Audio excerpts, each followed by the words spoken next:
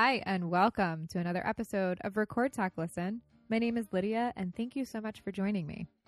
On today's show, we feature John O'Rourke, and John is a professor in the Department of Political Science at Frostburg State University, and I was lucky enough to have him come on the show in a relatively quick time frame, considering that our topic of discussion is the election cycle. Now, when we did this interview, it was Wednesday. It was the day after the Indiana primary, so we talk about that briefly. But I also thought it was a good idea for everybody to get a basic civics refresher. So we have a very engaging, fact-filled, about an hour of how our elections work and why your vote is always important. Speaking of important things, if you're wondering where you can find all of our other episodes, there are 70 of them, and you can find them on our website, and that's recordtalklisten.com. You'll find more information about the show and direct links. There's also a really awesome donate button on the page. And if you want to sponsor the show, so, you know, at the beginning, like we're talking right now, you can say this show is sponsored by, and it could be you. It could be your name right here. So make sure to contact us via the website. If you want to take us mobile on your mobile listening device like your phone, we are available on Stitcher, iTunes, Podcast Republic, and Google Play. And if you're on those apps and you like what you hear, make sure to leave us a review so more people can see the podcast and we get a little bit more exposure. We would greatly appreciate that. So, without further ado, here is John O'Rourke from Frostburg State University.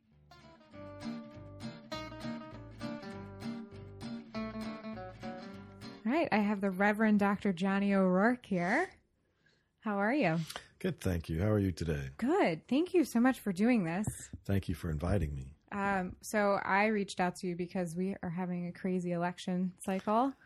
Yes, we are. Much crazier than I think any of us could have possibly imagined. And I'm talking to you on Wednesday, which is the day after Indiana. So now it's even more crazy. Well, the day after Indiana, for the Republicans, Mr. Trump has taken a big step forward. Yes. Mr. Cruz has dropped out. Yep. And as of this afternoon, so did Mr. Kasich. I know. It's so with one right? Standing. Yeah. Mr. Trump seems to be the nominee.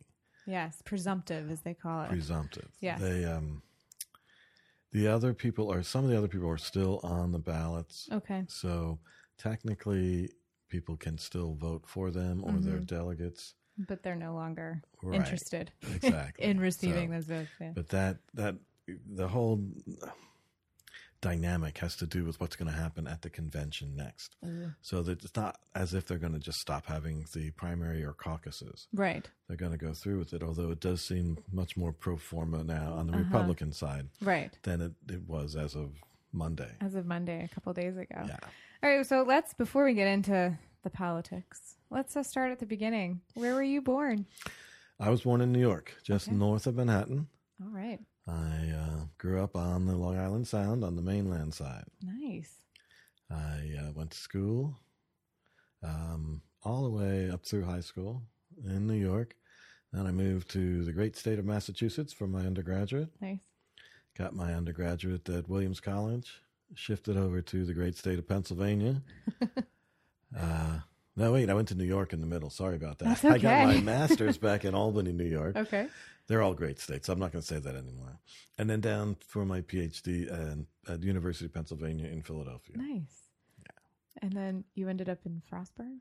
Well, as many graduate students, I took part-time teaching gigs when I was in Philadelphia. Okay.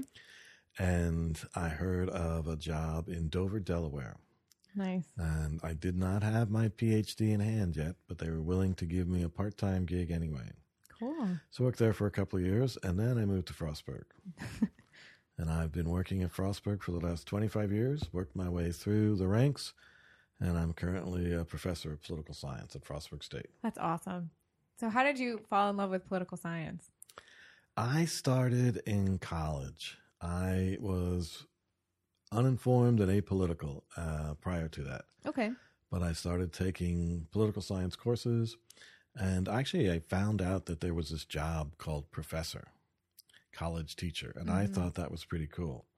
And I liked politics, and I was a little lefty at the time. I was probably verging on the closest you could get to being a middle-class Marxist in U.S. culture. Okay. So I got into politics to change the world. Nice. And I thought the way to change the world was teaching. I think that's a good start. And then I found out that could be a job, too. Wow. I get to read. I get to study politics. I get to write about it, research, and talk about it, teach, hopefully change the world. Yeah, checking all the boxes for you. That's where that's what led me to my current position. That's awesome. Yeah. So you found what you loved and a stable job at the same and time. a stable job at the same time. Exactly. So your parents were like, phew. Exactly. Yeah, that's pretty much the reaction I got. That's good. So, I mean, with political science, and you've how many years have you been at Frostburg? 25. 25. Okay. So changed a lot of minds and taught a lot of, maybe. I've attempted to change a lot of minds. Okay. That's a question for those people to answer. Right. So it must be exciting because no election season is the same. True. And you also do comparative. That's true as science. well. So you can have an opportunity because the world's changing all the time. Right. So you have a very dynamic job. Absolutely. There's always something interesting and unique, unusual, and there's always just something going on. Right. I study U.S. politics. I study Middle Eastern politics, Latin American, African. So there's always something. I mean, from the impeachment proceedings in Brazil, Yes. the Turkish parliament's brawl, Yes. the Syrian civil war, the storming of the Iraqi parliament, and of course the U.S. primary season.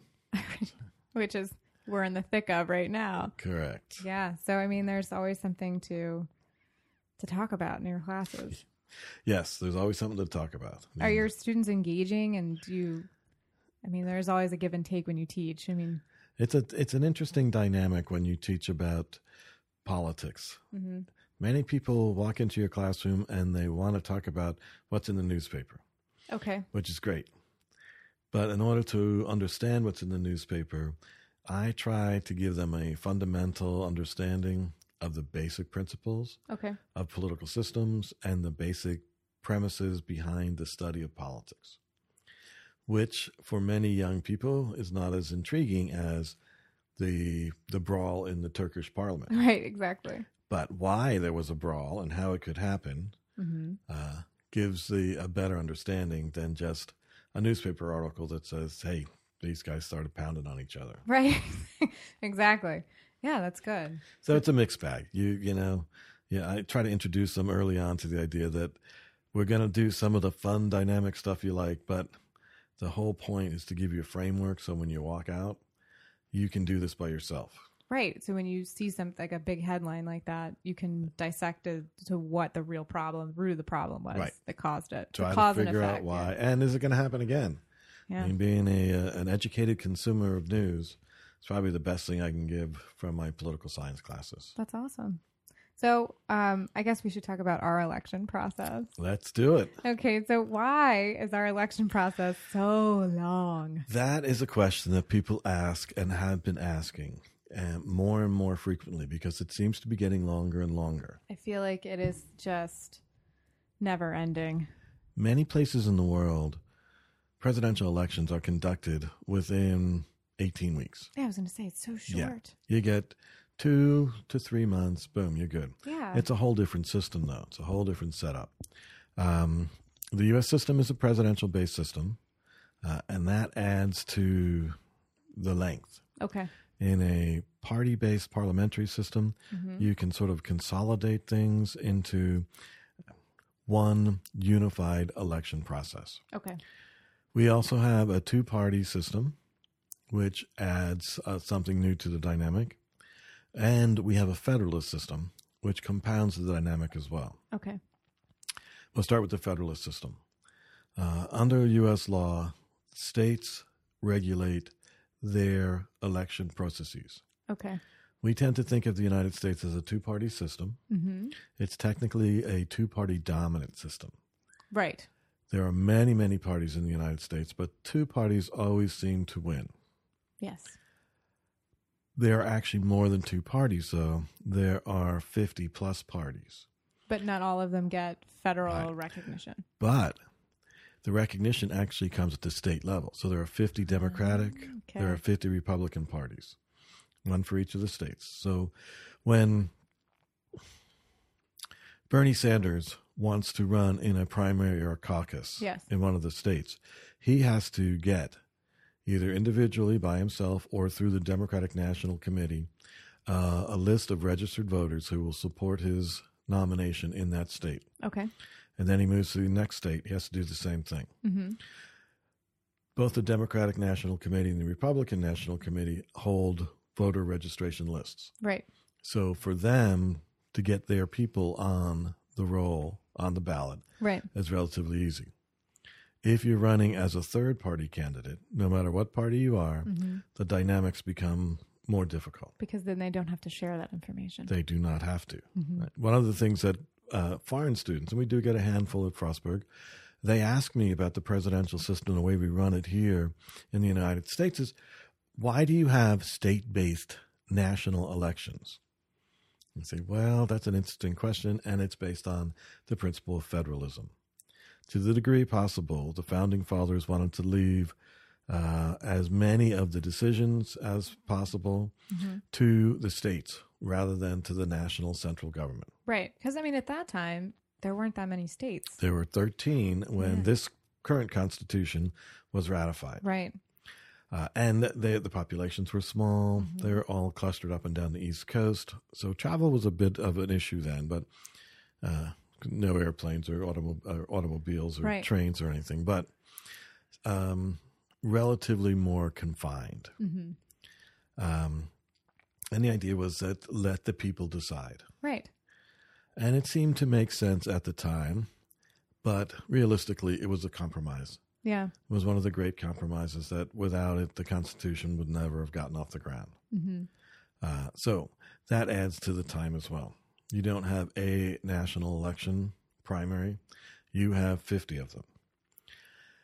Now, some of them occur on the same days. Some of them occur on the same days. Thank goodness for that. Right. And that's a negotiated deal among the Republicans and the states and among the Democrats in the states. So as you notice how some of the primaries or caucuses for the Democrats in a state are on a different day than they are for the Republicans. You figure at the very least, election day would be the same. For everybody. So to lessen the confusion. It's up to the state and it's up to the Democratic Party within the state.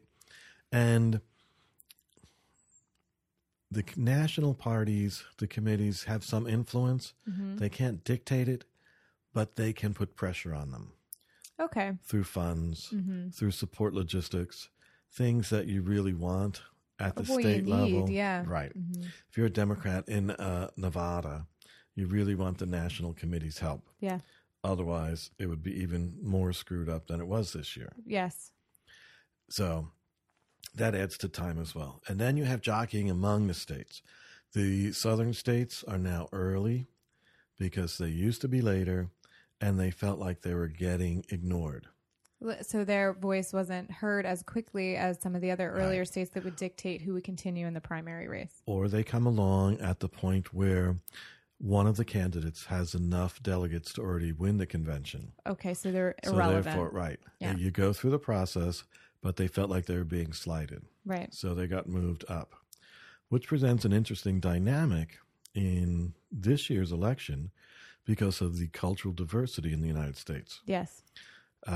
There's an interesting article floating around out there about how the United States is not a nation, but it's 11 separate cultural units. Oh, interesting.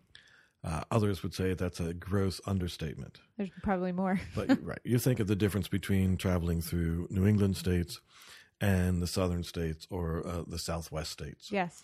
And you really do feel like these are two different countries culturally. Oh, totally. Yeah. Even the Midwest. Exactly. So you get into a situation where who goes first has an influence or not. So that's all sorts of jockeying before the election. At the end of this election, they will start the debate for the next 4 years. Who goes when? Who goes when, why, who's bundled together, what exactly. That's insane. And then we're not even electing a president. We're just picking people who... We're just narrowing the field. Exactly. Yeah. The other thing is the presidential system in the United States is very individualistic. Other places, the party picks who the potential candidates are. Right. And then in-house, they vote. winnow that down to the top one who's going to stand against the other party. God, that would be so nice. The Republicans are the great example this year where you had 11 candidates start out. Oh, yes. Mm-hmm. Now, there's nothing wrong with that. No, I think it's good. Democracy, but it is so unusual in our culture even that people are looking at it this year like, wow, what's going on? Yeah. And then all the Republican debates starting, last November? Yeah, it seems to me that there were a lot more debates on both sides. You mean, True. Even if you look at the Democratic side, there was, four candidates? There were four versus the 11. Right. And it just seemed like a little bit of a circus on one end versus the other. Right. But I guess that would happen if you're trying to have 11 points of view trying to be recognized. And anyone who's been a debate moderator recognizes that that's you're no longer having a debate. You're having stump speeches. Right, exactly. 11 people, the dynamics involved in that is just untoward. Right. And we saw that in any one of the Republican debates. Right. Then the Democrats want more because the Republicans have all these debates going on early. Debates are free name recognition vehicles. Yes. So-and-so on the Republican side gets his name out there, and so-and-so on the Democrats. Like, what are we doing? Why are we hearing only about Republicans and not Democrats? Mm-hmm. There's a large body of voters in the United States who are registered as independent, which simply means they do not register with a political party. So they generally can't vote during the primaries. If they're closed. Yeah. But they can vote during the general election. Mm-hmm. And many pundits over the last several elections have stated that he who wins, or she this time around perhaps, wins the independent vote, wins the presidency. Right.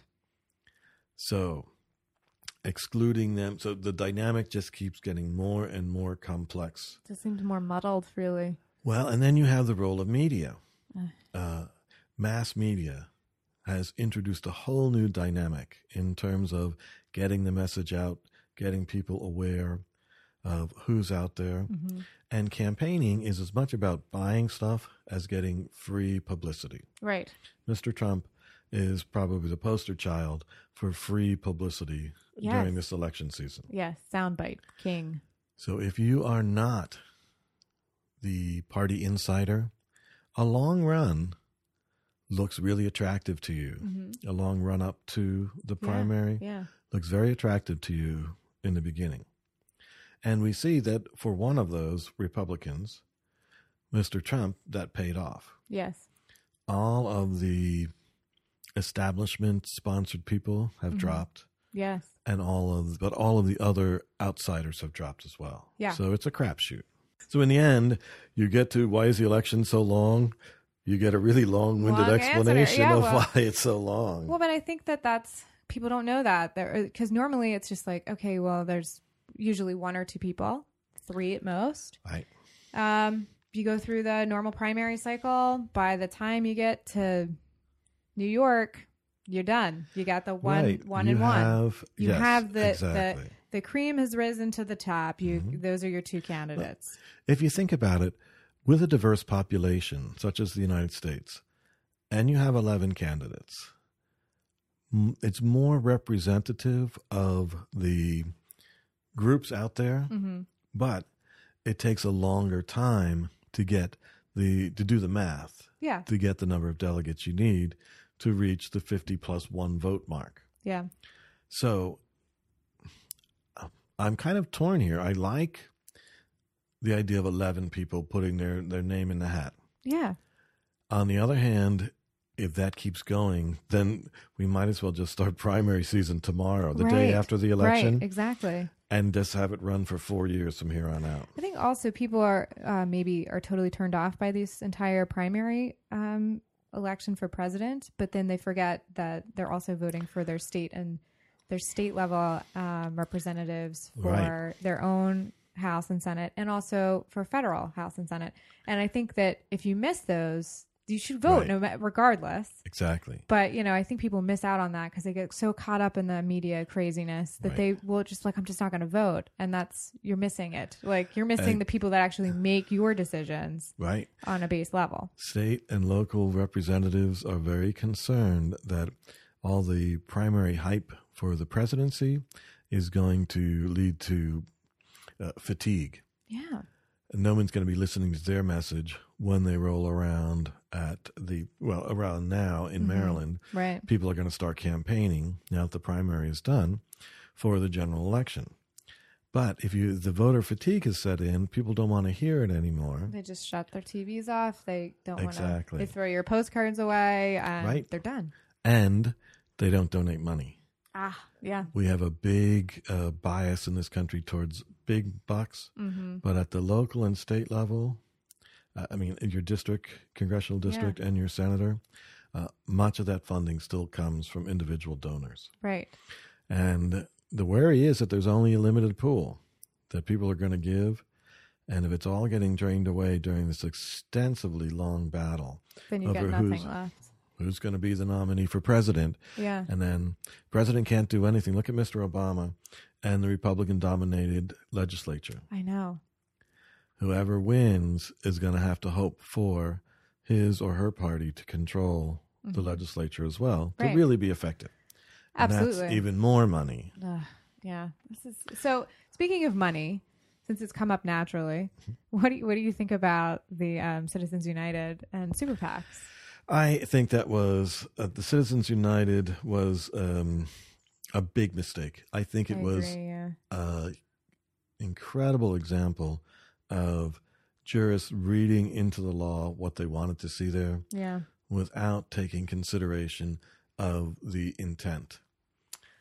Yes. Okay. Now, Mr. Scalia, who's since passed away, Mm-hmm. would argue that he doesn't care about intent. He looks at the letter of the law. What does it say? So he's very literal. He was always very literal Very in literal. the translation. Well, he was always very little when it suited his preference. purpose. Yeah. Mm-hmm. Justice Alito, on the other hand, Mm-hmm. came right out and said he just didn't believe that, and Kennedy came out and said they just didn't believe that it's going to make a difference. And that flies in the face of everything that political scientists have discovered in their research over years and cross countries. The influence of money on decision making. It flies in the face of everything that advertisers for commercial products exactly. know.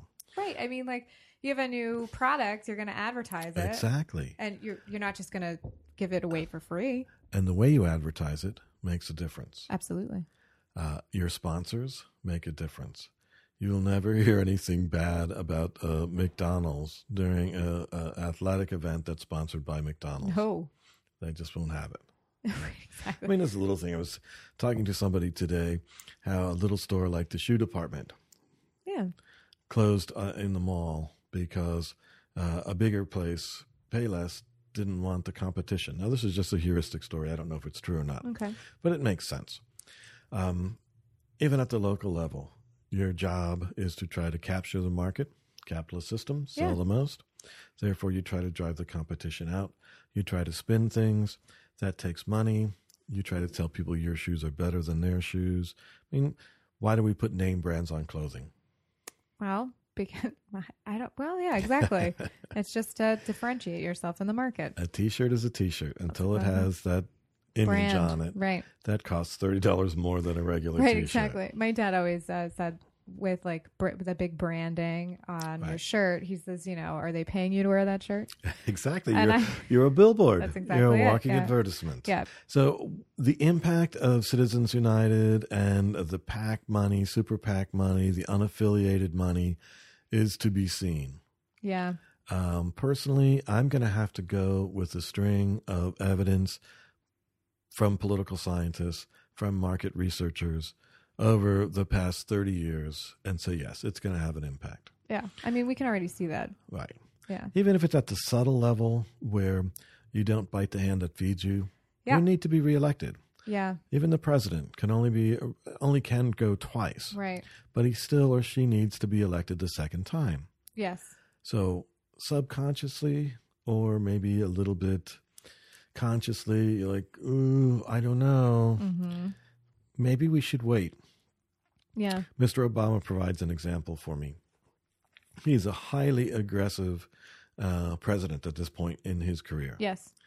I would not have described him as that during his first 4 years. No, I wouldn't either. I think that he's been much more active. Yeah. I mean, just way more involved, it Right. seems, and More liberal, Yep. pursuing the types of things, the change that we can believe in, his campaign right, slogans. Exactly. I mean, so it's because you want to get your 8 years in. So your first 4 are just sort of Right. kind of not ruffling a lot of feathers and not, And it costs a lot. Yeah. I mean, estimates are that this election cycle could go up to $5 billion.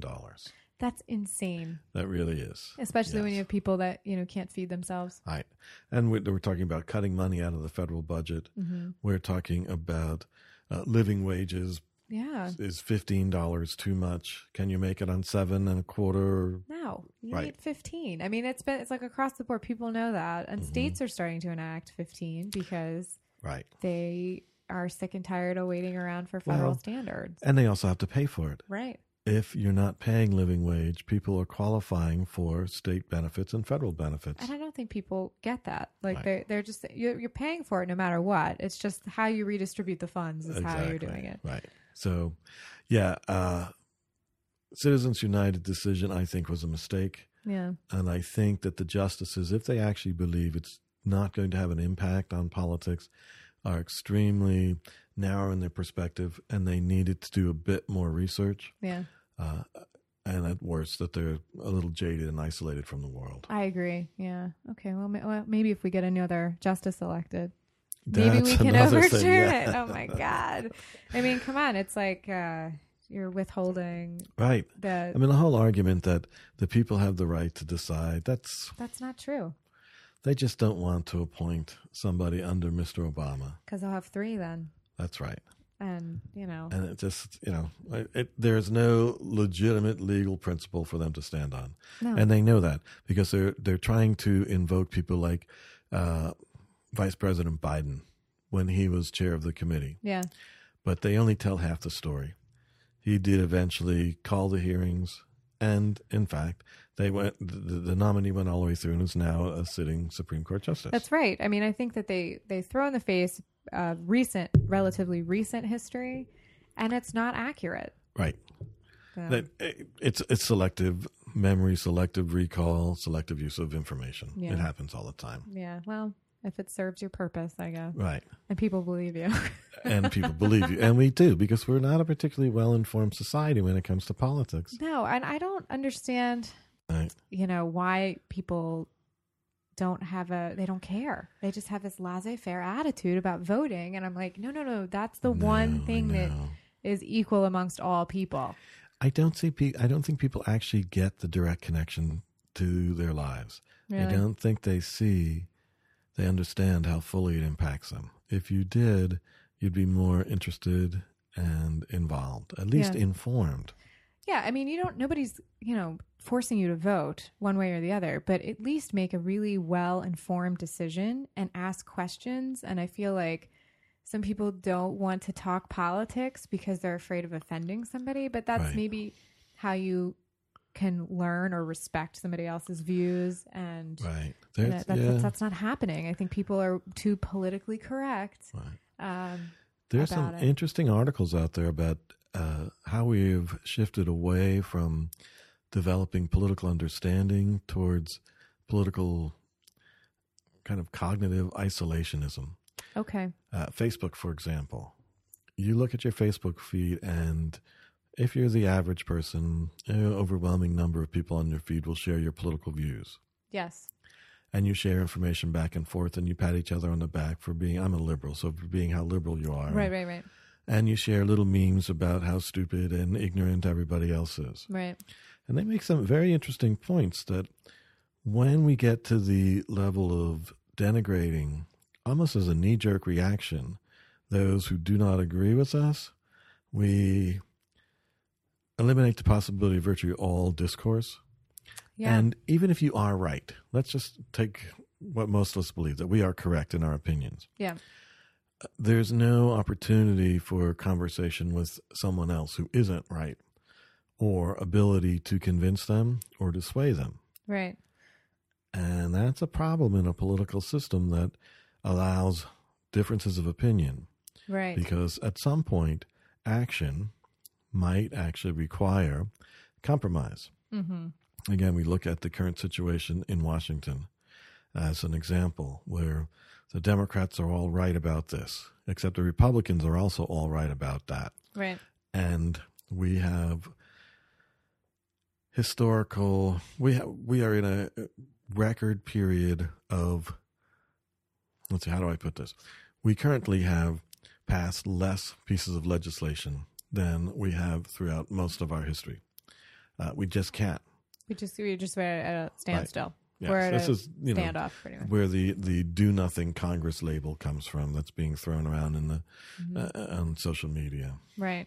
So, but again, if you want to change that, you have to vote, and you have to vote the primaries. That's true. So that's it. So if you're like, you want a Congress that works for you because they're really there for you, they represent you, Right. then you need to vote. Yes. Yeah. Yes. I was very dismayed several years ago when I was talking to students about voting, and they were a freshman class, so they were young. They, for the most part, were not eligible yet. And we were talking about comparisons to other parts of the world where voting is mandatory. Okay. And they were taken aback by that. They thought that was unfair, Really? that it'd be inappropriate because they had the right to not vote. And I thought about that. And next class I went and I asked them, where did you get this right to not vote? Who protested for your right not to vote? Yeah. And it's an interesting dynamic here. It gave me some insight into the level of involvement in the younger generation. Do you think it's slightly has something to do with entitlement? I think I would go more with the helicopter parent Okay. as a smaller part of that entitlement. Okay. Someone's always taking care of you so that Right. you don't have to worry about it yourself. I gotcha. Political involvement involves you making stands, processing information, and then to some degree worrying about what's going on. Yeah. Yeah. But I think that the helicopter parent phenomenon is sort of stifling that. It's quelling the Yeah. radical Right. person. There's safety. Yeah, Safe yeah. people are generally not radicals. Right. Exactly. It's not a good statement, but safety does not generate radical behaviors. Well, right. And, you know, or thoughts. yeah. And sometimes know. it's, you need to have some radical thought. If you're comfortable, why bother protesting? You know? Yeah, that's true. So we talked about a little bit about social media Yeah. and voting. And I think that in some of the caucuses and the primaries, that a lot of stuff was happening with voter fraud or suppression. So do you think that because of social media, do you think it's always been happening, or do you think now it's just coming to the forefront because people can connect immediately Right. with thousands or millions of people? Well, there are two different issues here, voter suppression and voter fraud. The legislatures that have passed the restrictions like to talk about voter fraud. It's very difficult to say because there's not a whole lot of data to support the notion that there's widespread voter fraud going on. Okay. This seems to be, critics would suggest, it seems to be more of a voter suppression. Okay. Making it more difficult for you to be able to vote. Yeah, making it more difficult for people who are not my supporters to vote. Gotcha. Disenfranchising the poor, urban dwellers, those who are less likely to have the resources. For example, one of our primary identifications is a driver's license, and a lot of people don't get that if they don't have a car. Well, right. Especially if you live in New York City, you don't need a car. Right. Urban dwellers, why would you have one? So they have these IDs, but you have to go to a certain place and certain time and all this. So, and you have to take off work and wait in line, and Right. so it's just like not feasible. I think voter fraud as in people cheating. With voting more than once. Yeah. Yeah. I mean, the Kennedys were supposedly reelected in Massachusetts over and over again because vote early and vote often. One of the Kennedys, I can't remember which one, was the most popular candidate in the graveyard. Oh, interesting. Okay. So, I mean, it goes back, this is at least into the 1960s. Okay. The political machines of earlier days were notorious for forcing people to vote. If you're Irish in New York or in Boston, you voted Democrat or else. Yeah. So, yes, it goes on. Social media plays a very interesting role in it because I think it's more. It wasn't such an influence in the past elections, and now it's becoming a huge influence. it popularizes it. Yep. So, I read an article today, a blog. It's hard to tell what to call them anymore. Are they articles? Are they opinion pieces? I mean, if it's on, I know it's tough, and it's hard to really cite them as Exactly. and for their research and things. So it's like you have to almost say, "I read this on," and then Right. you always have to state. Tim will ask me, he's like, "Well, who wrote it?" And I said, "Oh, it was a Times piece, or is a Washington Post, or the San Francisco something like." Right. I have to be like, "No. I think that this could possibly be a reputable news source." yes, exactly. Right. And then there are so many internet news sources that I don't really know a whole lot about them. Right. And tracking them is more difficult.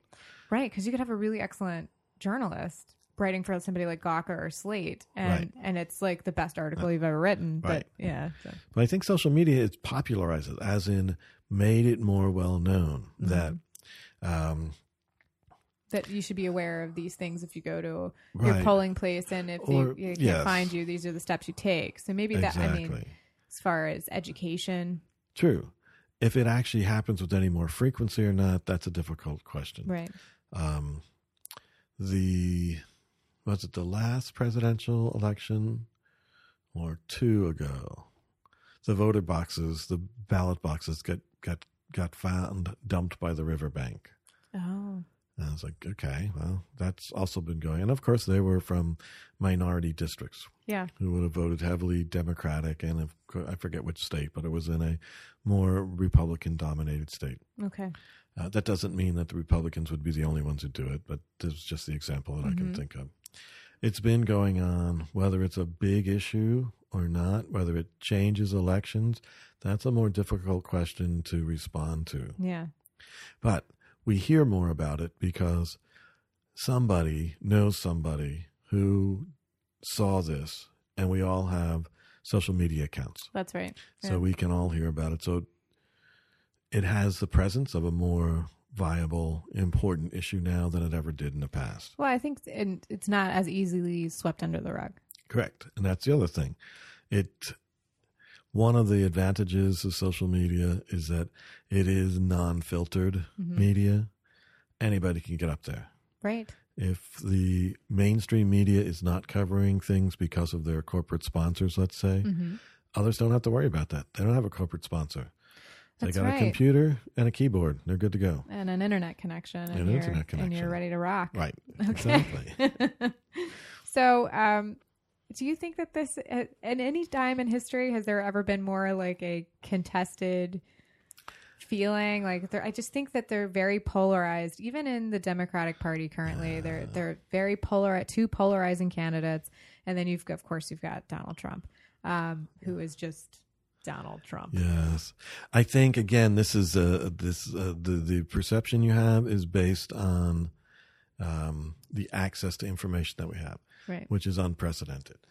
But there have been highly contested races in the past that have been very personal, politically dynamic, opposed to each other. Personalities get heavily involved. We just aren't as well aware of it. In the early days, the dynamics between those who we've come to call the Federalists and the Democratic Republicans were highly contentious. Okay. But it's so long ago. We read about them in an American politics textbook, and it's all whitewashed, where they disagreed on these basic fundamental principles. Oh, well, that's an interesting debate. Yeah. Whereas, they're fighting it out tooth and nail. Right. But, you'd read about it in a newspaper, which has since crumbled to dust. So I think, again, the presence of this huge information network makes it seem much more real. I just think, if your only news source was a newspaper and you're like, I'm not choosing to read that, that's fine. But now your major news source is just bombarding you with all this information. And you can't actually choose not to read something. I use Facebook. I go on Facebook. All I want to do is see puppies and kitties. Right. But I don't have the choice to filter what my friends post or share with me, or the people I'm following. I could go and unfollow everybody, but what's the fun in that? Then I'll miss the puppies and kitties that they post. Right, exactly. So I think it is an unintended consequence, a political dynamic that nobody thought about. Okay. When social media started expanding, it was, just a place for people from Harvard to get to know each other. Well, right. And then, but you also have things like the Arab Spring that was like Twitter was really influential in that. And one of the dynamics of developing countries is that lots of people have cell phones. Yeah. Landlines are largely non-existent. They're too expensive to maintain. They're too easy to control. Cell phones they're not the more sophisticated type things that we have, or the better still ones that the Japanese have. But they can get you online, they can get you access. They have to be satellite capable because that's the only sort of connection you can get. Right.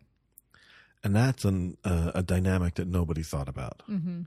And it helped create a broader group formation dynamic. One of the things that has historically kept groups small is the need for physical proximity. Yeah. The development of groups has always been fundamentally based on how many people can you get in the same room type of phenomenon. Right. Well, you don't need to be in the same room or on the same continent anymore. And that has changed a lot of things. And one of them is social movements. Yeah. It's also changed banking, the more structured, formal type of phenomena as well. Yeah. And it's changed the dynamics of politics in the U.S. and elsewhere. I mean, I think it's interesting, and I'm interested to see how it's gonna either influence, help, or hurt in the future. I'm sure that we'll be reading articles about this for years to come. They have already started. The political scientists last November were issuing slews because we had the interim elections, right, and the last presidential election. The Democrats capitalized on social media much more so than the Republicans. And Republicans decided they were going to do a big push for this cycle around.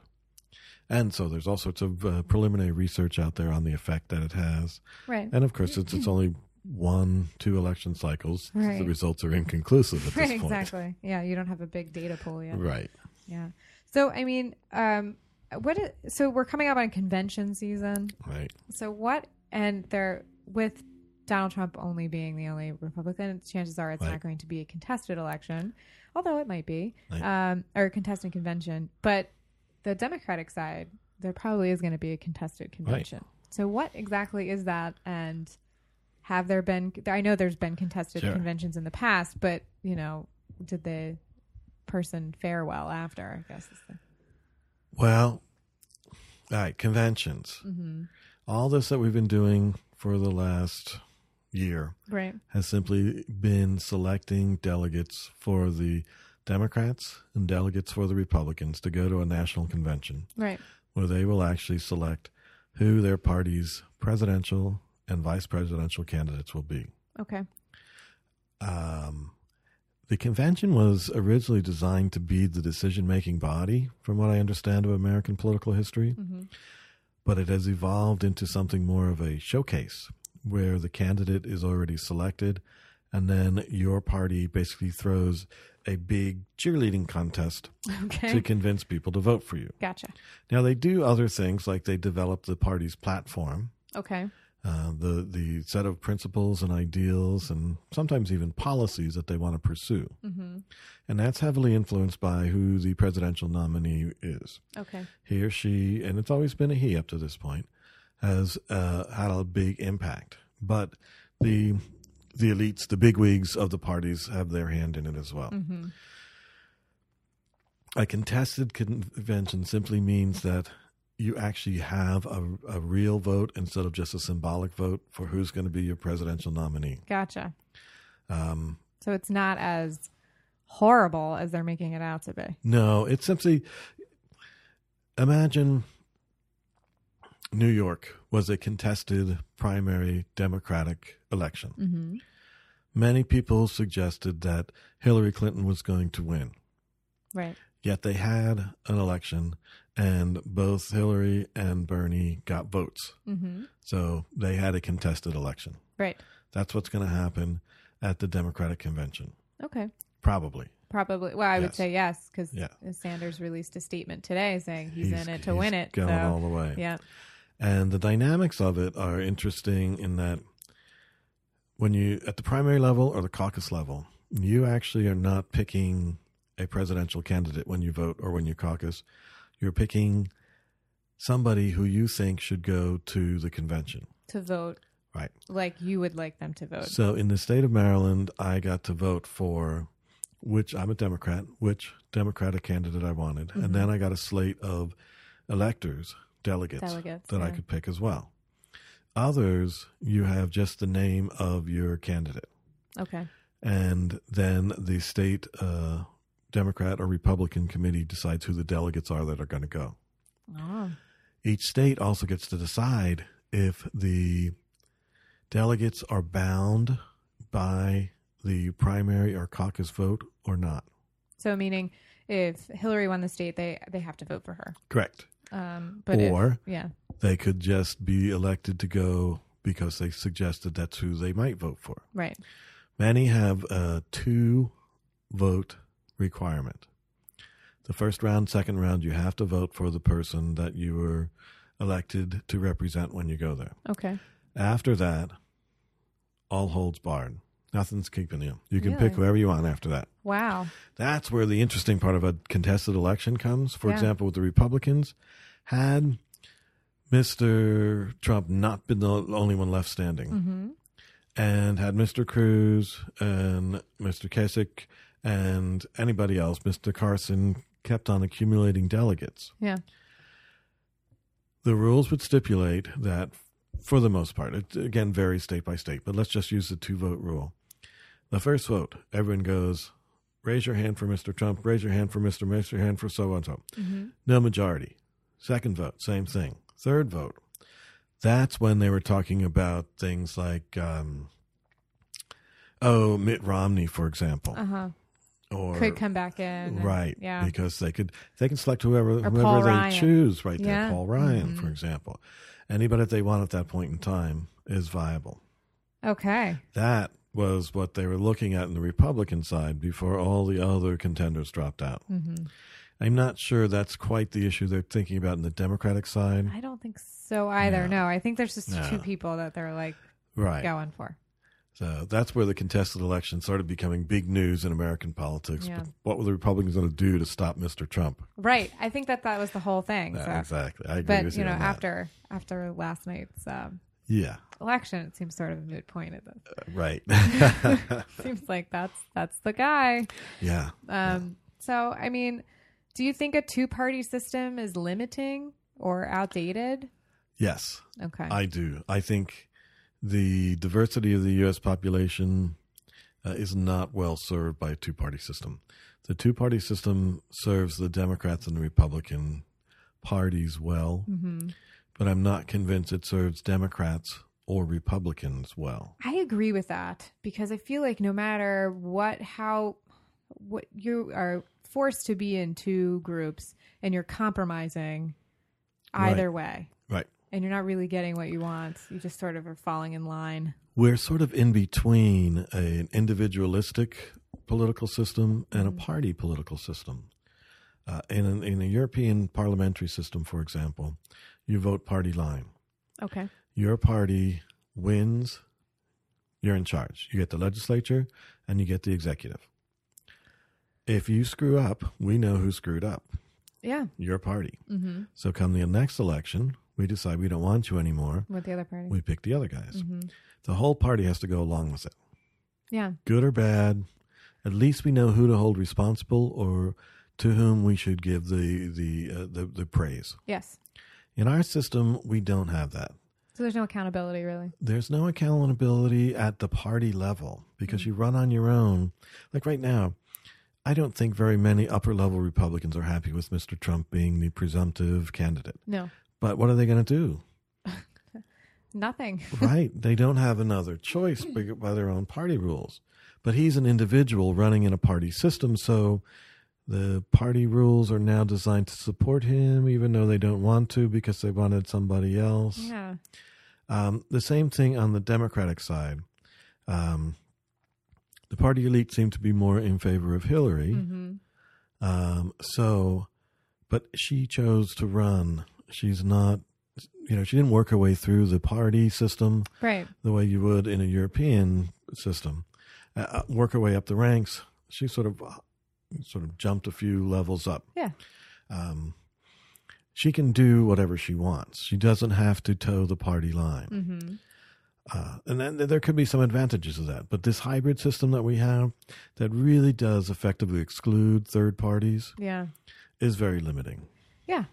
I think, and maybe it's people are really into this election cycle because if, in fact, everybody I think maybe is realizing you need a third party. Right. And the independents are now really the ones kind of guiding the ship here in the general election. Because you said, previously, you get the independent vote, you get the election. That's what they've claimed for many years now, that because Democrats are generally, there are more registered Democrats in the country than Republicans. So you expect Democrats should win all over the place because then we have the Electoral College and the way that splits up votes, and that's a whole nother dynamic. Yeah.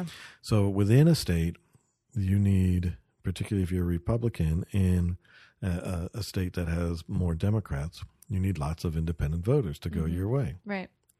If you are a Democrat in a Democratic majority state, there may be more registered voters, but Republicans, as a stereotype, tend to get out the vote better. Yeah. More Democrats don't vote. Right. So then again, you need the independent voters To come in and pick up the slack. And the independents are really, they're learning that they can't participate fully with the two-party system. Right. Because they can't play in these early stages when we're selecting who goes on to the general election. Right. I mean, is it possible for that to change? That would be a state regulation, I would imagine, if they were to change it. There's a movement, and it has been going for some time, that says we should actually have a national-based electoral system for national elections. I agree with that. That makes sense to me. Right. I don't see it happening. There would have to be some real trauma for it to happen. Okay. Well, but hopefully, maybe one day. For me, it would make more sense to go that direction. Right, yes, exactly. So you talked about the Electoral College. You brought that up briefly. What's the benefit of having that and instead of the popular vote? Is it more like a band? Like, I don't know. It's a vestige of an older day. Okay. A lot of the original system was designed to insulate parts of the government from direct popular participation. Why would you want to do that? Because we don't trust the people. Oh. In the early days, the only one you could directly elect would be your representative to Congress. Mm-hmm. And they served 2 years, the shortest term of all the national elected offices. The Senate, who served 6, they were selected by the states, generally the state legislatures. Okay. And the president, of course, by the Electoral College. And again, much like in the delegates for the convention, when you, the people, go out and vote for your presidential candidate, you're actually selecting delegates to go, electors we call them at this point, to go to the Electoral College, and they get to vote for whomever they choose originally. Now, states have requirements that you have to vote with the popular vote or not, depending on the state again. Okay. So it's a leftover. It's a holdover from days gone by. I'm not sure I actually trust the American public any more than the Founding Fathers did to be well informed. Okay. But the other alleged advantage of it is that it returns a majority. Okay. Okay, I see. So that rarely do you get a circumstance where you have if the Electoral College does not decide, then it goes to the House of Representatives. Right. And Even more reason to vote. the last time we did that was, I took some notes here, and I left them home. That's okay. I think it was a while ago Uh-huh. that we had the house. Not in our lifetime. No. Yeah, not unless we're a lot older than we look. So the House would pick the president, and Yes. they vote. So that has happened. Oh yeah, it's happened, I believe, 3 times. Okay. I'm pretty sure 3 sticks in my mind. Okay. And the House votes as state delegations. So instead of one person, one vote, California gets a vote. Okay. New York gets a vote, 50 votes. Ditto for the vice president being selected by the Senate. Okay. So Wow. that it's built in there. Yeah. So it's But jeez. um, Messy. Sounds messy. the way the votes are split up based on population and membership, it's highly unlikely to happen.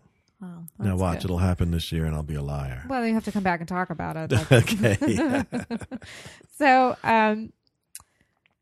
you're a political science guy. You're really well informed. You teach this. You've been doing it for 25 years. So I imagine that you have some pretty good ideas of what your ideal election would look like. Oh. What would you do? Well, everyone would have to wear tiaras, Okay. and I would go with the European parliamentary system. Do you find that that's the most efficient? I would like to give it a try because I think it corrects some of the deficiencies in the U.S. hybrid presidential individualistic / party system. Okay. I don't see in a country the size of the United States a purely individualistic system working. So if we're going to go party, I want to go party all the way. Yeah. The president and the legislature all get to be Democrats or Republicans. Mm-hmm. And then at the end of 4 years, we say, you guys did great. 4 more years for 4 you. more years. Yeah. Okay. And that way the parties can enforce party loyalty. Yeah. If you don't vote with me, you don't get a seat next time. Right. So that it runs all the way up and down. I would also like to include multi-member districts rather Okay. than single-member districts. Okay. Multi-member districts allow, depending on your population, you get to send more than one person from your constituency area Mm-hmm. to the legislature. Yeah. They allow for not minor parties, I hate to call it minor, but other than the 2 dominant parties, Yeah. to send elected officials in. Okay. The way you gain steam in a constituency is by proving that you can do something. Mm-hmm.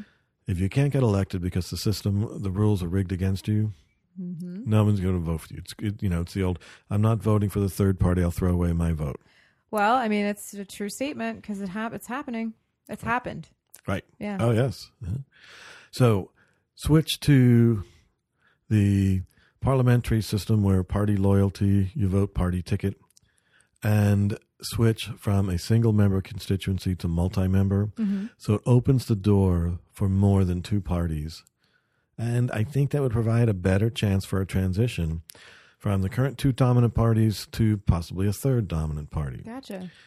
Party systems tend to gravitate towards 2-party dominant, Mm-hmm. but they don't always have to be the same 2 parties. I gotcha. Interestingly enough, I read an article about how this one author was criticizing the Democratic Party for no longer being the party of the working class. The Democrats pitched labor unions, Yep. and those were the vehicles for the workers in the country. Right. But that was the backbone of the Democratic Party Yeah. following World War II. Yes.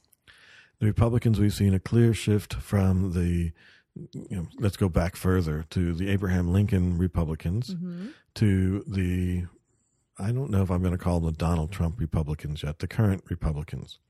Right. So the party names have remained the same, but the party ideals, bases yeah. and the ideals have changed. Yeah. So having a vehicle to get a third party in there that might better represent, The majority if you think about or what the minority. what the labor unions want. They want job security. They want more money. Mm-hmm. They're working class. What are a lot of Donald Trump's followers? All of those things. They fall into the same category. Yeah. They're a natural fit with that respect Yeah. as a third party. Yeah. I gotcha. Yeah. So that would be my ideal. That's where I'd like to go. That sounds good. I mean, what we have isn't really working that well, so No, I think it is either. So it's not as efficient as it could be. no, and it's too focused on the party and not the people in the party, and I find that distressing. Well, right, considering that they're representing Exactly. the people. Yeah. Exactly. Well, I am so happy that you came on the podcast, and we'll have Well, to do this again. Thank you again for inviting me. This was good fun. No problem. So this is your first time here. Yes, it is. But not your last. Okay, good for you. I asked the 3 questions. Are you ready for them? I'm ready. All right. So if you could live anywhere in the world, where would it be? That's a really tough question for me because geography is less important than population. Okay. And as long as my friends are there, Mm-hmm. I would be good with it. Okay. So. But geographically, it's got to be a 4-season climate. Okay. So you'd like the 4 seasons. Yeah. I like the change. Probably just what you learn first, you learn best. So I grew up in New England. We have 4 seasons. Yeah. But if I had to pick a spot, I want a nice place that's warm, beachy, and urban. No. Oh, okay. Rio, maybe. Maybe Rio.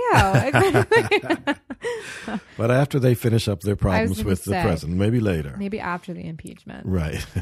So what's your favorite season since you I am a summer person. Summer person. I like the hot. I mean, I love the water. Hot, wet, beautiful sunshine. Good. I'm really digging the summers in Frostburg because we also get that nice mountain breeze going on.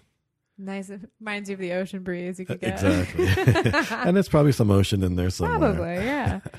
So if you were lucky enough to know what your last meal would be, what would you eat?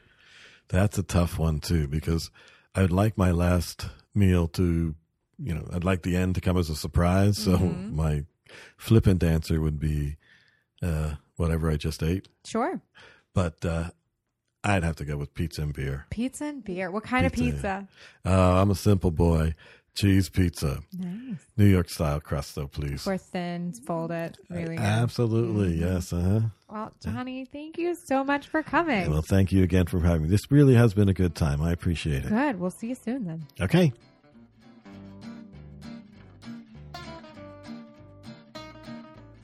For more information on today's show, make sure to check out our website, and that's recordtalklisten.com. If you like what you hear on the show and you want to take us with you, make sure to subscribe to the podcast through iTunes, Stitcher, Podcast Republic, and now Google Play. We are on so many different platforms, so there's really no excuse why you can't listen to all 70. And then make sure to share with your friends and family and leave us a review. If you want to get in contact with us, because we love to hear from our listeners, make sure you get in touch with us. You can do it 3 ways. We're on Twitter at REC Talk Listen, so make sure you follow us so you can keep up with all of our latest information. We're on Facebook at facebook.com/recordtalklisten, and an old-fashioned email always gets through, and that's recordtalklisten@gmail.com. So if you're interested in sponsoring the show, we have a special tab on our website, so don't forget to check that out while you're there.